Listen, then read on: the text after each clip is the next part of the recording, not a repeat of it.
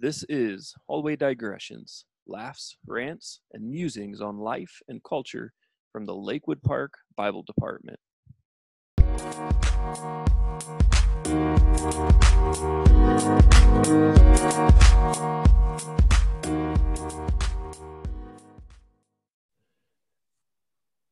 Ladies and gentlemen, welcome to the 23rd episode of the second season of Hallway Digressions.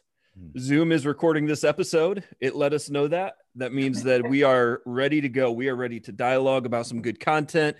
Fellas, I'm excited for today's episode because we have just heard the voice of our students, which we haven't heard in a few weeks because it's summertime. And as we talked about in our pre-show notes and dialogue, well, our hearts are just longing to see those sweet faces of our students once again. But not a moment too soon. We don't want to see them until all of summer break has been completed and fulfilled. And so we will just talk to them through this beautiful gift called the internet, all in good time. If dear listeners, if Nick seems far off, he's not far off. He's just in the corner of his room right now doing some top-notch painting. And let me just tell you, the shade looks brilliant. Hey, thanks. Yeah. You know, my wife tells me I'm far off all the time. So Nick, can we explore this a little bit? What room is getting the makeover? Yeah, this is, I've just come to expect that when we move into a new house, I'm eventually going to have to repaint every room. So, wait, why do you, why is that? Because I love my wife. That's okay. Yes, I should have asked, wife is that, right? So yeah. I was wondering if it's something like the nesting phenomenon for pregnant mothers when they just have to nest and create the new nursery room. Is it like nesting for you? You need to paint every wall so you can say this is our home, our abode. Oh, this is the place of the D's. I don't know. I just do it because my wife likes it. Hey, why is it when the wife gets to nest, or what we call nesting, that it's the husband that looks like the chicken that just got plucked and feathered? So to our listeners, we've reached the point in which our wives no longer listen to our show anymore, and so we're free to be open and honest. Do whatever you want. Yeah. We look like the one that you're you just like hit with a stick, like, is it breathing? Oh my god. Oh boy. I think it's just swimming upside down. I have repainted. Well, my wife and I, before we moved in, we repainted the whole main floor. So those colors weren't, nice. So whatever. So then I have repainted last summer. I think it was last summer. No, maybe. Yeah, I don't know when. Christmas break, who knows? I repainted the basement. So now this is the upstairs. This is the master bedroom. So the master suite. Good. Yes. Good. The nest. Yeah. So just a brighter color. For those of you, who are listening, the color is parchment. Ooh. So I think you can, get an idea what that might be like. There's some biblical the Bible department likes parchment. Yeah, yes. Parchment. Yeah. Yes, it's good. And then the next room is going to be papyri. Yeah, right. Yeah. I was thinking about doing a nice once over of Codex on Codex. Yeah. Clay tablet. Well,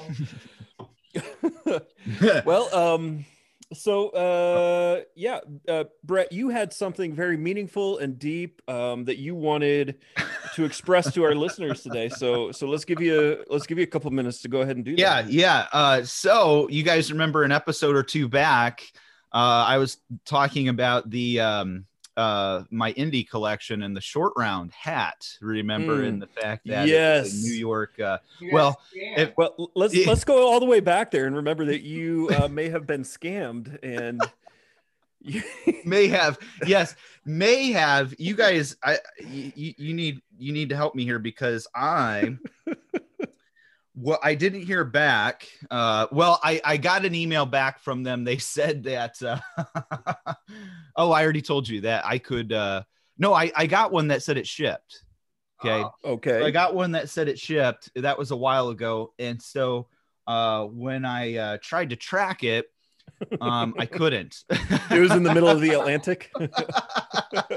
Yeah, right around where the Bermuda Triangle is. So delivered to Atlantis. What's that? What was that, Nick? Maybe it's on that ship that got stuck in the Suez Canal. Yes, it is. The world's economy is recovering. I see it on the news, like when guys like leaving wearing it. So yeah. Yeah. So I sent an email to their customer service that I had previously used. It was the same one. And I got back. You guys tell me if this is a good sign or not. It said mailer demon or diamond. Oh no. Failure notice. Sorry, we were unable to deliver your message to the following address. So, and it literally says mailer, like a mail. Yeah. And that, like, but then DAEMON, which is actually a pronunciation or transliteration of demon. Also, daimon. Yeah. Oh, sure. Right. So I was. I sent money to Hades, evidently, and but hopefully you didn't fund any assassination plots down there. No, maybe too soon on that to one. Say this is going to end on a good note. Okay, so this is a happy ending story. So we're hopeful. All that to say, I have it happened 1922 vintage. So what happened was our co-host and dear friend and brother in the Lord, Nick, while we were talking in like 2 minutes, sent me an email for Ebbets Field in Brooklyn. So you must have connections, I would imagine. So well, Brooklyn is near and dear to the stomping grounds of the D's. Yeah, so it came, and check out too. I don't know if you can see it, but see how even the bill. It's like the shortened it is bill, the short bill, real flimsy, like it. And I was looking at the pictures again of Short Round. It's pretty spot on. It's pretty legit. So yeah, I got scammed, had to pay a little bit extra money, but I guess you had to buy two hats to get one. Yeah. Yeah, so somebody in the Suez Canal is very happy today for the free item. But and the moral of the story is Nick, I need you to be like my distributor, I guess, when it comes to purchasing indie items, because I have a couple more, hopefully, that are on the way, and hopefully not. Well, if I can do a little pivoting here, Brett, maybe it's something like we see the beauty of what happens when the church comes together, unified brothers in Christ, different parts of the body working together, like we talked about during discipleship. Every Timothy needs his Paul, and Nick came along as the Paul in this particular facet of life, and he showed you the way. He showed you the way how to get that brilliant little hat there. You know, that is a good connection. I think the Spirit's working because when Paul was talking to Timothy, I'm pretty sure he said something about bringing the parchments as well. And so the Spirit is working today. Oh yeah. Yeah. That's powerful. So real quick, speaking of powerful, this is what my brain just did in a couple seconds there. We're not even contracted right now, and I know already good grief. Powerful went to power just earlier today. I was listening to a podcast on the Hour of Power. You guys remember the Robert Schuller Hour of Power? Wow. I was thinking Cathedral. Why was my brain thinking about the Hour of Power in Crystal Cathedral? Because there's a new podcast out right now, which, I don't think it's going to hit the same reach as ours. And so maybe I'll just give a little bit of a shout out to them we'll give them a little help. We'll pull them up by their bootstraps a little bit, because I don't know, they'll have the audience to do it on their own, but nice little podcast put out by this little Christian group called Christianity Today. Fellow by the name of Mike Cosper. There was quotes in the Christian right there. Well, I'm sorry. Okay, so alleged Cosper, Christianity. Alleged. So they did a docu-series, or it's still coming out, and it's on hold on.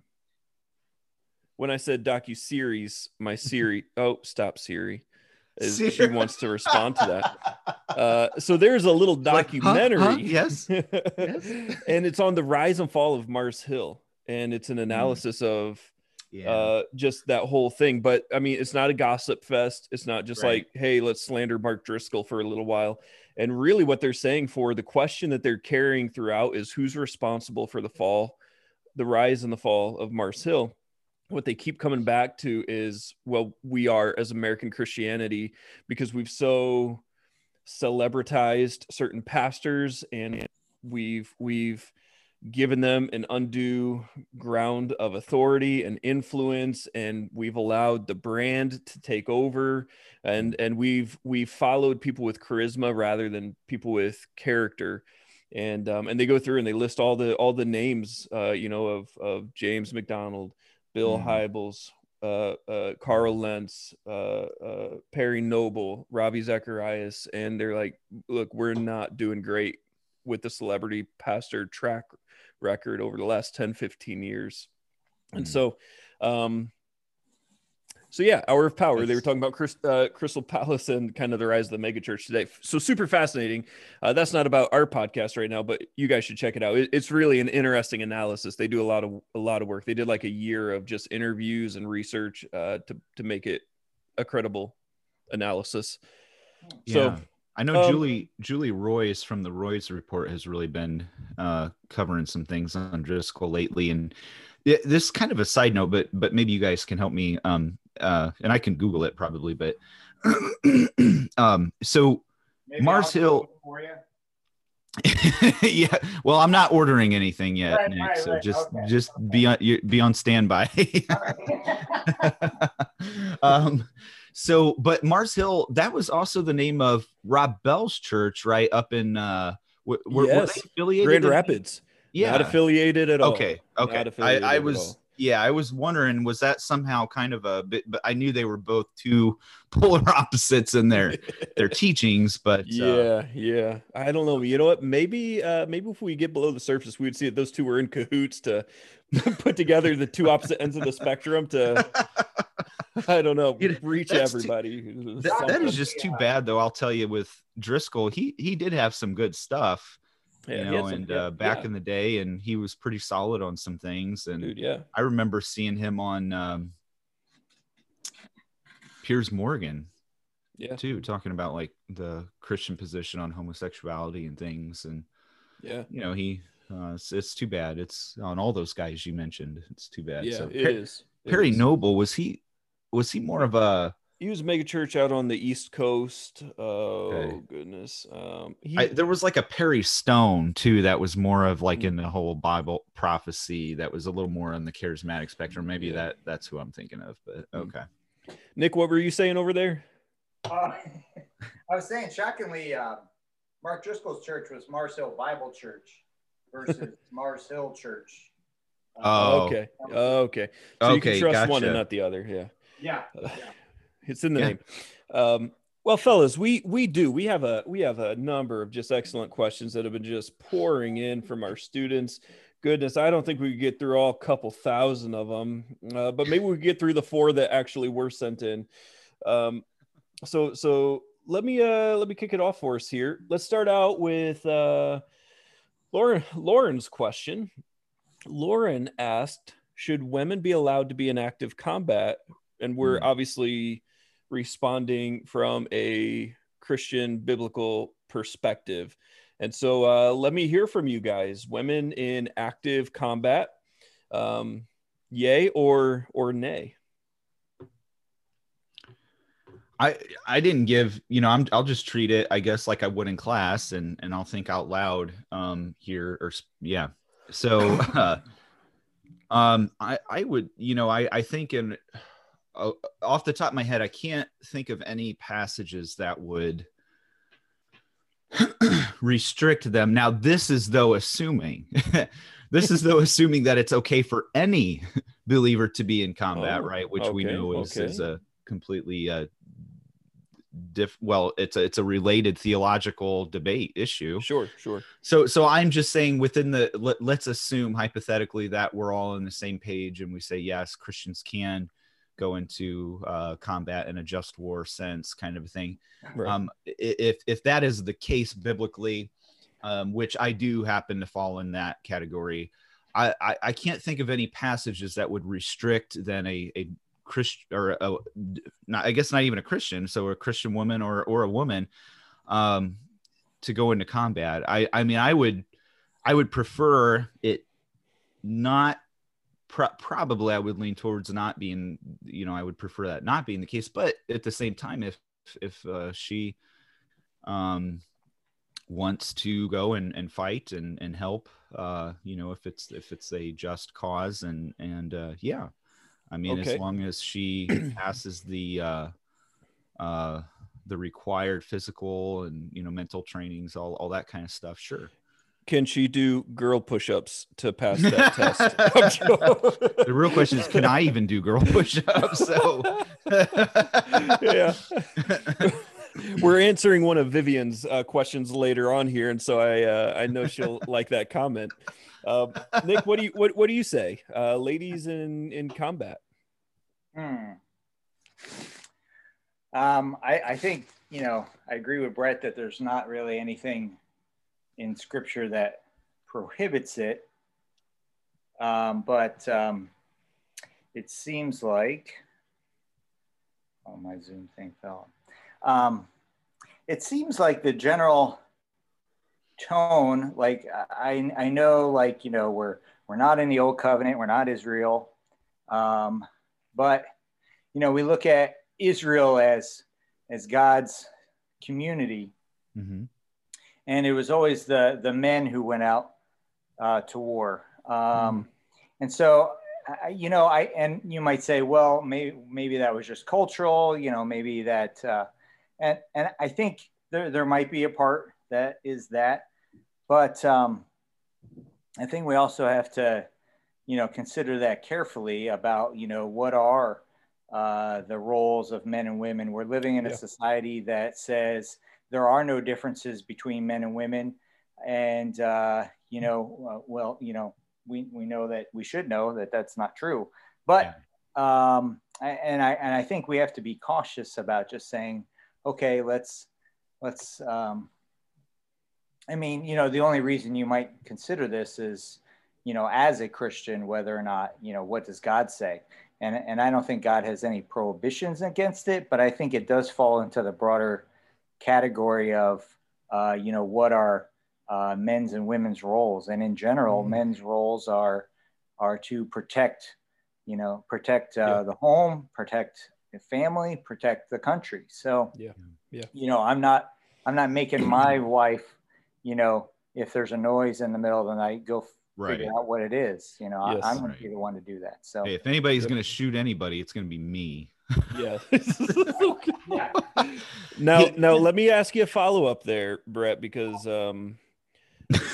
if you're going to say, hey, I don't want Brittany to be totally unprotected, though you're carrying the gun, will you allow her to have the tent peg following after the biblical model of Jael in the book of Judges? Is that great. An appropriate use of weaponry, maybe household products? Is that the transcending hairspray principle? And a lighter? They're allowed to use household products.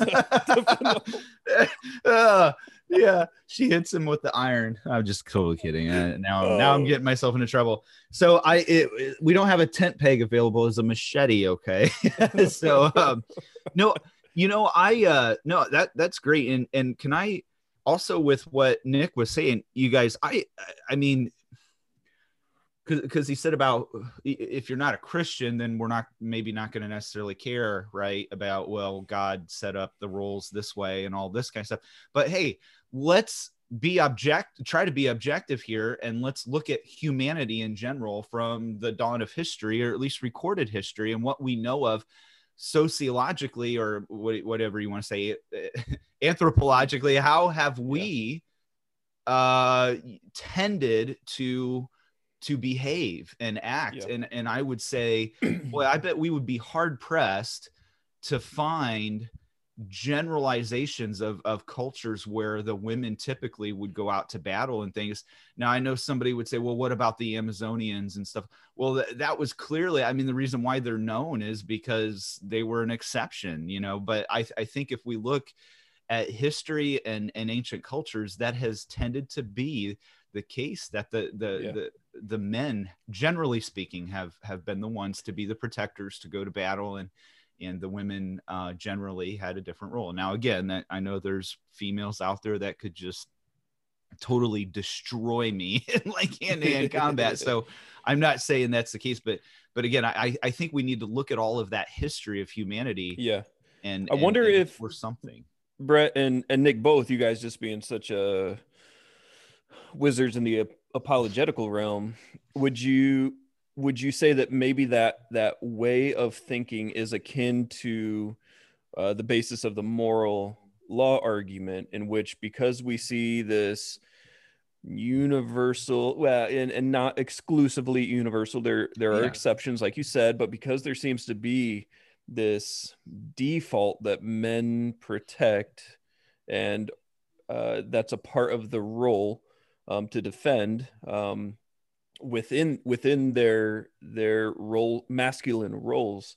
Do you think that that's in the same vein, or not so much? It's more of just an anthropological. In part, I mean, you know, in a general sense, men are going to be stronger physically. We have higher testosterone. We just have different, just a different anatomical makeup that lends us towards just being stronger. You know, the best bench press is always going to be from a man. The best bench press from men will always be you know, the best bench press from women, you know, kind of thing, is what I'm saying. And I think I need to stop saying things because I don't think I'm vocalizing it very well at all. But you know what I'm saying? Like, by and large, I'm stronger than my wife. You know, we're trying to notice. So first of all, yes, I agree with all of that, and yeah, it is. It's just like it's very similar to like the moral argument. You see, any of those arguments for God's existence, when we're coming from a natural theology view or the evidential approach, it's all based on that. It's all based on that attempt to take a step back and let's just observe, and let's see what these observations, what general things can we conclude about the reality in the universe that we live in. And so for the moral argument, for example, yes, we all agree, whether we're atheists or not, that morality exists. And then the real question is, where does it come from? So why do we behave this way? What gives the best explanation? Did evolution produce this? Or, you know, so yeah, it is. It's a general observation about humanity. And I would even say, you know, the fact that we're debating this hotly today, you know, we have this first openly transgender female who's allowed to compete in the weightlifting category in the Olympics, you know, biological male. And so that's been in the news. And what you were saying about just, again, generally, not every, you know, again, I know there are women out there, many who could wreck me. So, here's one thing I found interesting in this whole discussion about transgenderism and who can compete and all this kind of stuff. A question was asked, where are all the biological females that are transitioning to male, competing in men's sports, you know, at the professional level? And so, you know, again, I think we just have to be honest. And also the Navy SEAL issue, you know, there not yet has one biological female, as far as I know, unless it just happened recently, has been able to meet the requirements and standards. So anyway, yeah, there is something true to that. And here's the interesting thing, Luke. I think it all comes down to God. It is his design. Yes, he designed it. There are those elements of the design that are, what do you want to say, intellectual, philosophical, sort of the written word, so to speak, but then elements of the design that are just inherent within, in a physical sense, within the creation. And so when it comes to sex and sexuality, biological sex, obviously biology, there's elements of that design that we see in a physical sense. I think it's the same way here. God, there's elements of that design that he set up within what he made to be male, what he made to be female, to be complementary. There's physical elements to that, and we just see that. And notice today, as we have already rebelled against the design in the marital, sexual, to the word sense, you know, God's design for what marriage and sexuality should be. Now we are rebelling against that design in the biological outer sense. Mm-hmm. And we're trying to say, no, female does not have to be confined to having this type of anatomy, or male doesn't have to be confined. You see what I mean? And anyway, if any of that makes sense, but no, yeah. Nick, anything you would supplement to that, or sticking with your original statement? Yeah. All right. Well, now we slid into apologetics there very naturally. I think that's appropriate, but we did get a couple apologetical questions from some students, and so maybe we can put two of them out together for the sake of time here and kind of interact with both of them simultaneously. So this is Elijah and Luke hitting us with some great questions. Elijah's asking, let me pull it up so I can make sure that I'm saying it right here. Okay. If someone that believes in God, how can I believe in God with all of the evil, and specifically points to past events and asks how a God like ours can ignore it? What would I say to that for someone who would say, if you believe in God, why is there evil, especially with some of the things in the past? You could point out, you know, Holocaust or any myriad of horrendous things done at the hands of evil, wicked humans. How can a God like that, how could a God like the one we profess just ignore acts of evil like that? What would you respond? This is the age-old problem of evil. And I think we've said on the show before, Nick, I think you said it actually, this is the most difficult question to answer in a satisfactory way for a skeptic or an unbeliever, because we have to interact with two different attributes of God, which is the fact that God is sovereign and omnipotent, and he has the ability to stop any act of evil within his scope of power, and then that God is also good and loving and beneficent. And so if he loves and he has the power, why doesn't he do anything? And so how can we harmonize the character of God with the experience of evil and suffering? And so you have someone asking, what do you say?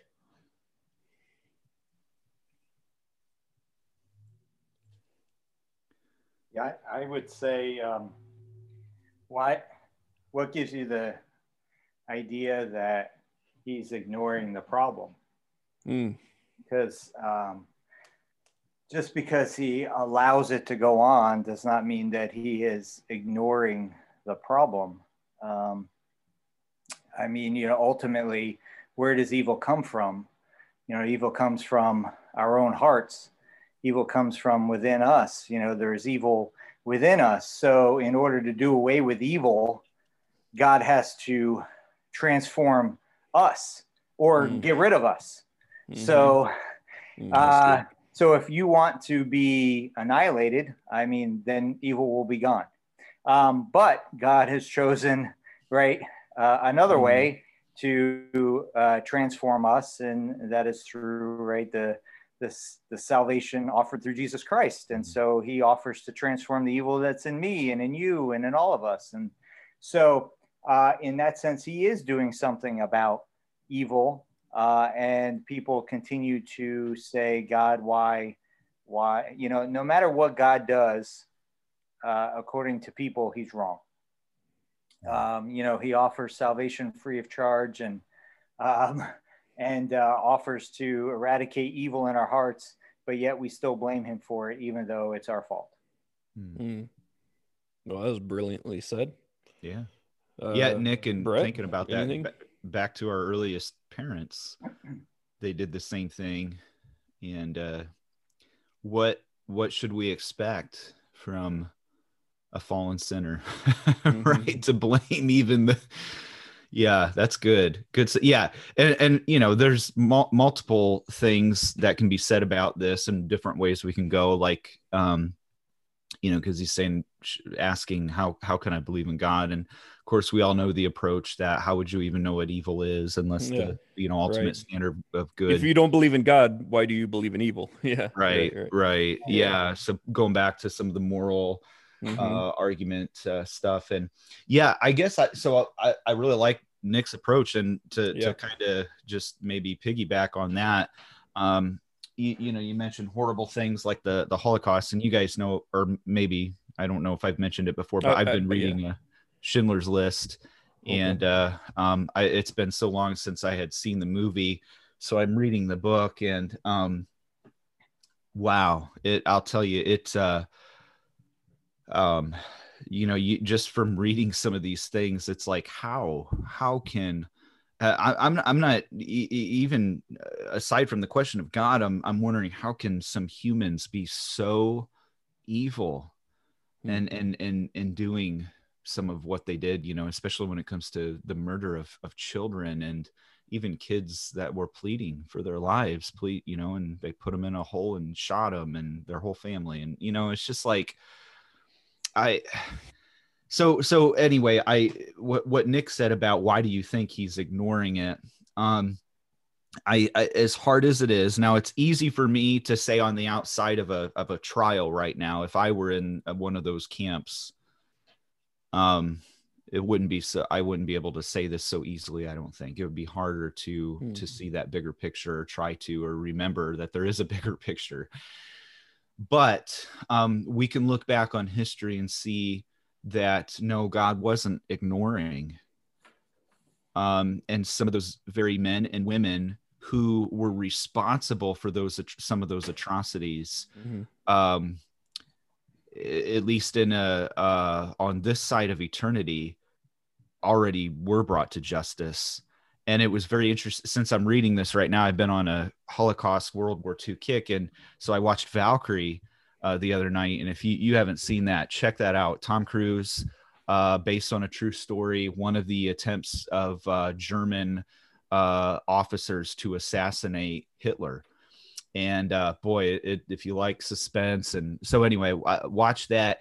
And in the movie, there was some of the officers, when the plot got figured out, didn't go through, they're being, you know, they're being tried. One of the officers, German officers, was telling the court and the judges that were sitting there that, you know, you think you're safe, what you're doing to me now, you know, come a year from now or whatever, they're going to come for you too. And one of the guys, when they were shown at the end, all the officers who were standing for justice and trying to end Hitler, it was showing when they were assassinated or killed, you know, but then one of the officers that had condemned these guys, it showed that he was like, he was hanged within the next year or whatever. And I think, if I remember correctly, he wasn't hanged by the German or the Nazi regime. He was hanged by the Allies when they came. And so, yeah, it's, you know, God, he justice will come, whether it's here on this side of eternity or next. Yeah. Certainly. Yeah. Yeah. And I, you know, yeah, well said to the both of you there. The only thing that I would put out there as well as a response is, the question in return, do you have a better alternative than the Christian worldview? Because I can tell you why evil exists and why we see such horrific acts of evil. If we're simply just an evolution of animals, I think we can see that some of the acts of horror done by humans are categorically different than what we see when one animal attacks another because it's hungry or is defending its land. And so, what are the alternatives? You say that it's awful that all of this mass murdering has happened. Why is that awful if the Christian worldview isn't true? Why is that so horrible? Why is it awful that you lost a loved one? Why do you love that other person if they're just a a bag of molecules, and nothing more. And if there's nothing transcendent about our personhood, but we know it's within us that there is good and evil, that there is love, that there is justice, and that this world is broken, and we long for answers to those. And the Christian worldview satisfactorily gives us an answer. It doesn't answer all of our questions, and it doesn't remove all of the hurt that we experience in the midst of pain and suffering and evil. And we don't know all of the whys behind the motivations of other people, but we can at least have a framework for why it is and what will ultimately come about when all things are made new. And so, like, again, just what's the alternative? And do you find that to be a more satisfactory answer than the Christian worldview? And so, you mentioned justice. Every worldview has to answer that question. Yes. Yeah.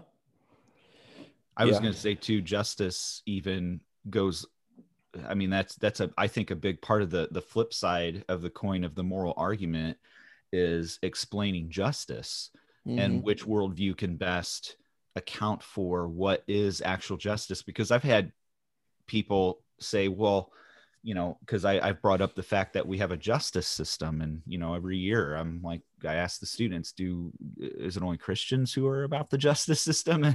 We all are, and look at our world right now, and what's the word the buzzword today is justice and social justice. And so but I've had the response that, well, the justice system, we lock up, it's like locking up an animal so they don't hurt society anymore.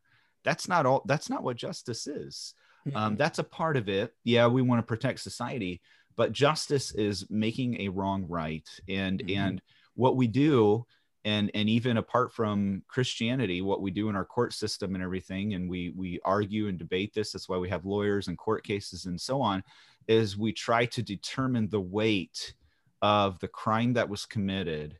How evil or wrong or bad was this or not?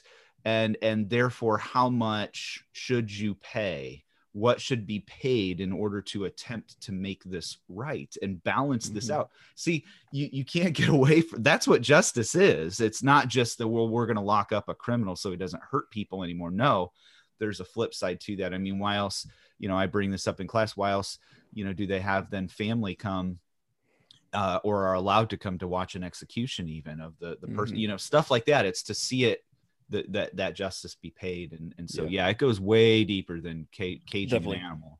Definitely.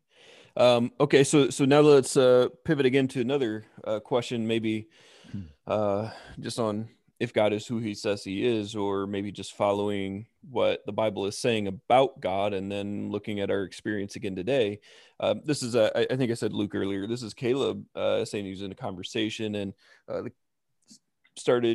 they were wrestling with the question of why doesn't God do miracles anymore, and to show his power and display his reality and presence. And so why doesn't God do miracles today? And I presume we could probably say, like in the scripture, though maybe he wouldn't even say that.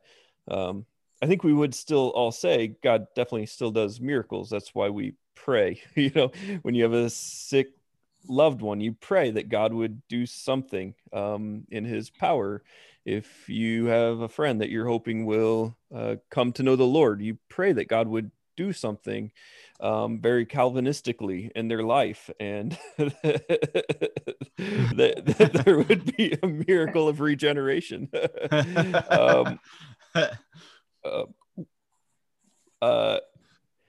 So what would you fellas say? So I'm presuming we're saying something like seeing the Red Sea split, that kind of seeing the dead raised, maybe seeing supernatural acts of healing where the lame person who has never walked is now walking, that kind of thing.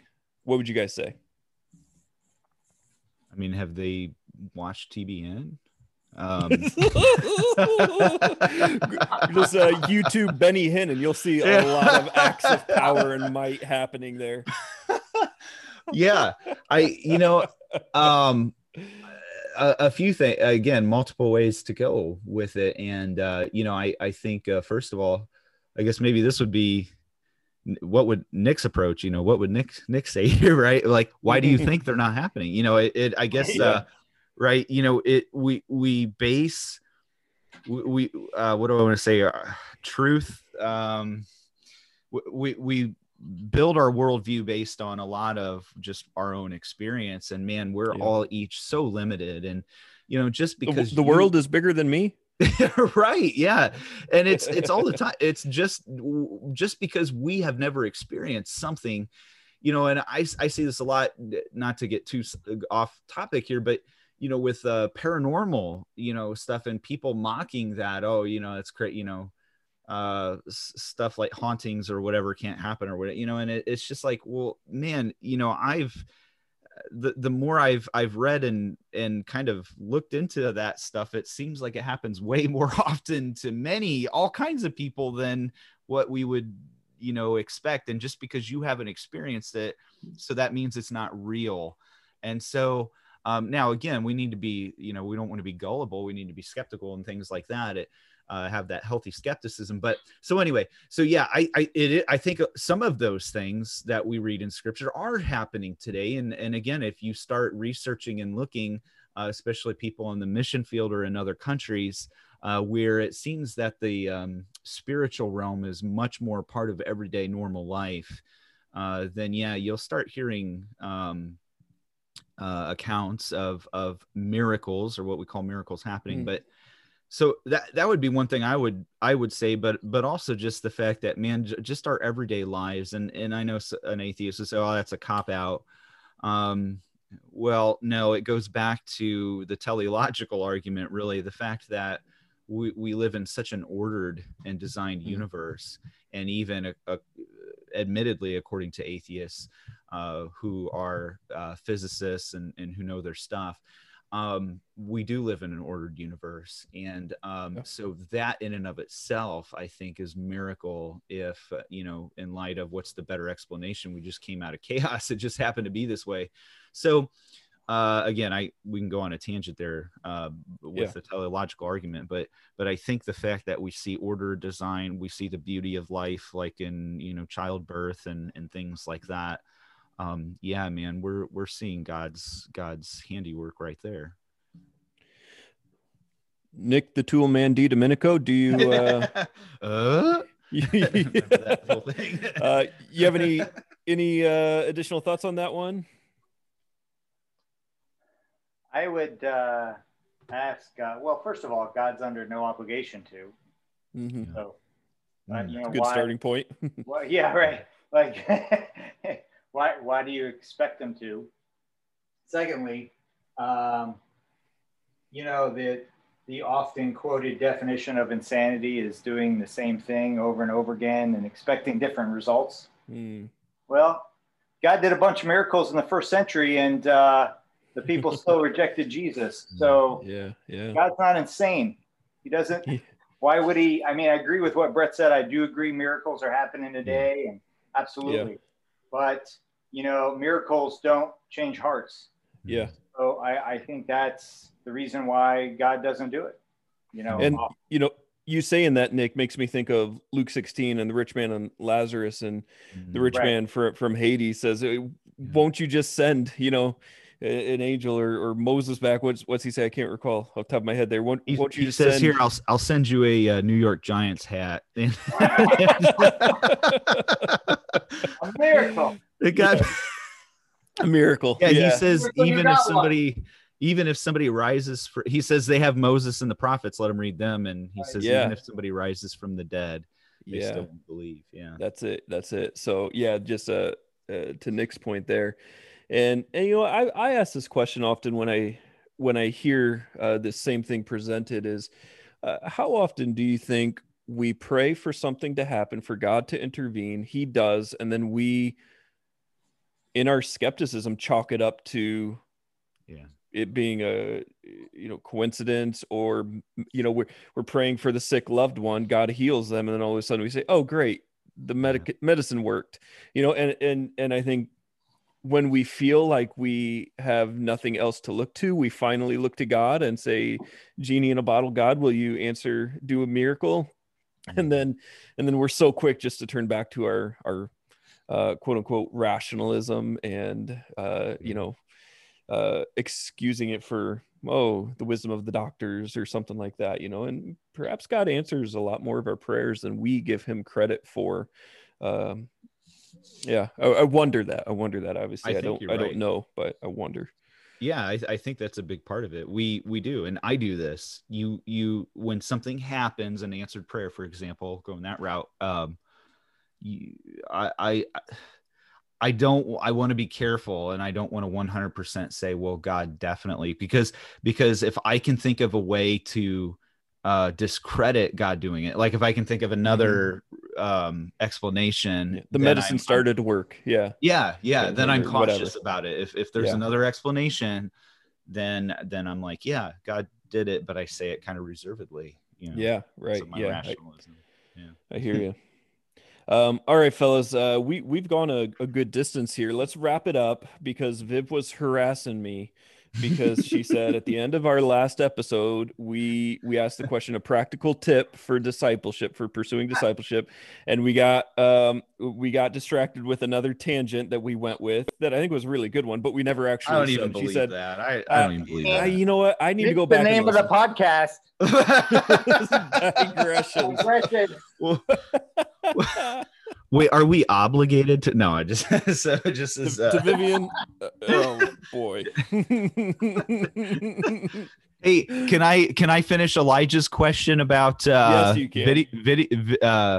Yes, so Drake, game, yes, and Elijah, yes, I do know Uncharted that Tom Holland, and so I have the Uncharted 1, 2, and 3.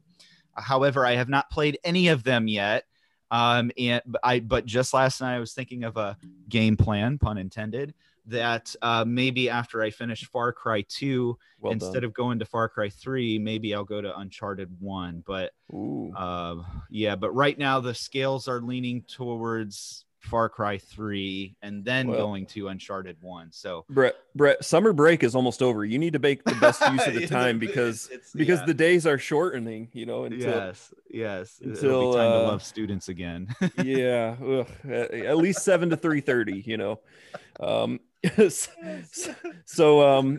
so muster your strength, hunker down, persevere, and let's see if you can do the miraculous, if I can say it, and get through Far Cry 3 and Uncharted. And when Elijah returns to our blessed walls this fall, we'll be able to you'll be able to interact with him on that. My bloodshot eyes and bugged out because I haven't slept in days. And holy smokes, did Elijah just graduate? He did. He's not coming back to the walls. Well, he better come visit. Oh, he can come visit his little brother. Yeah. There it is. Check up on little Zeke. Yeah. Well, fellas, it's been a great episode here. I feel like we've covered a lot of content. We a lot of questions. So what else can we do but call it a successful app and say until next time, students, God bless. Sorry, I ruined.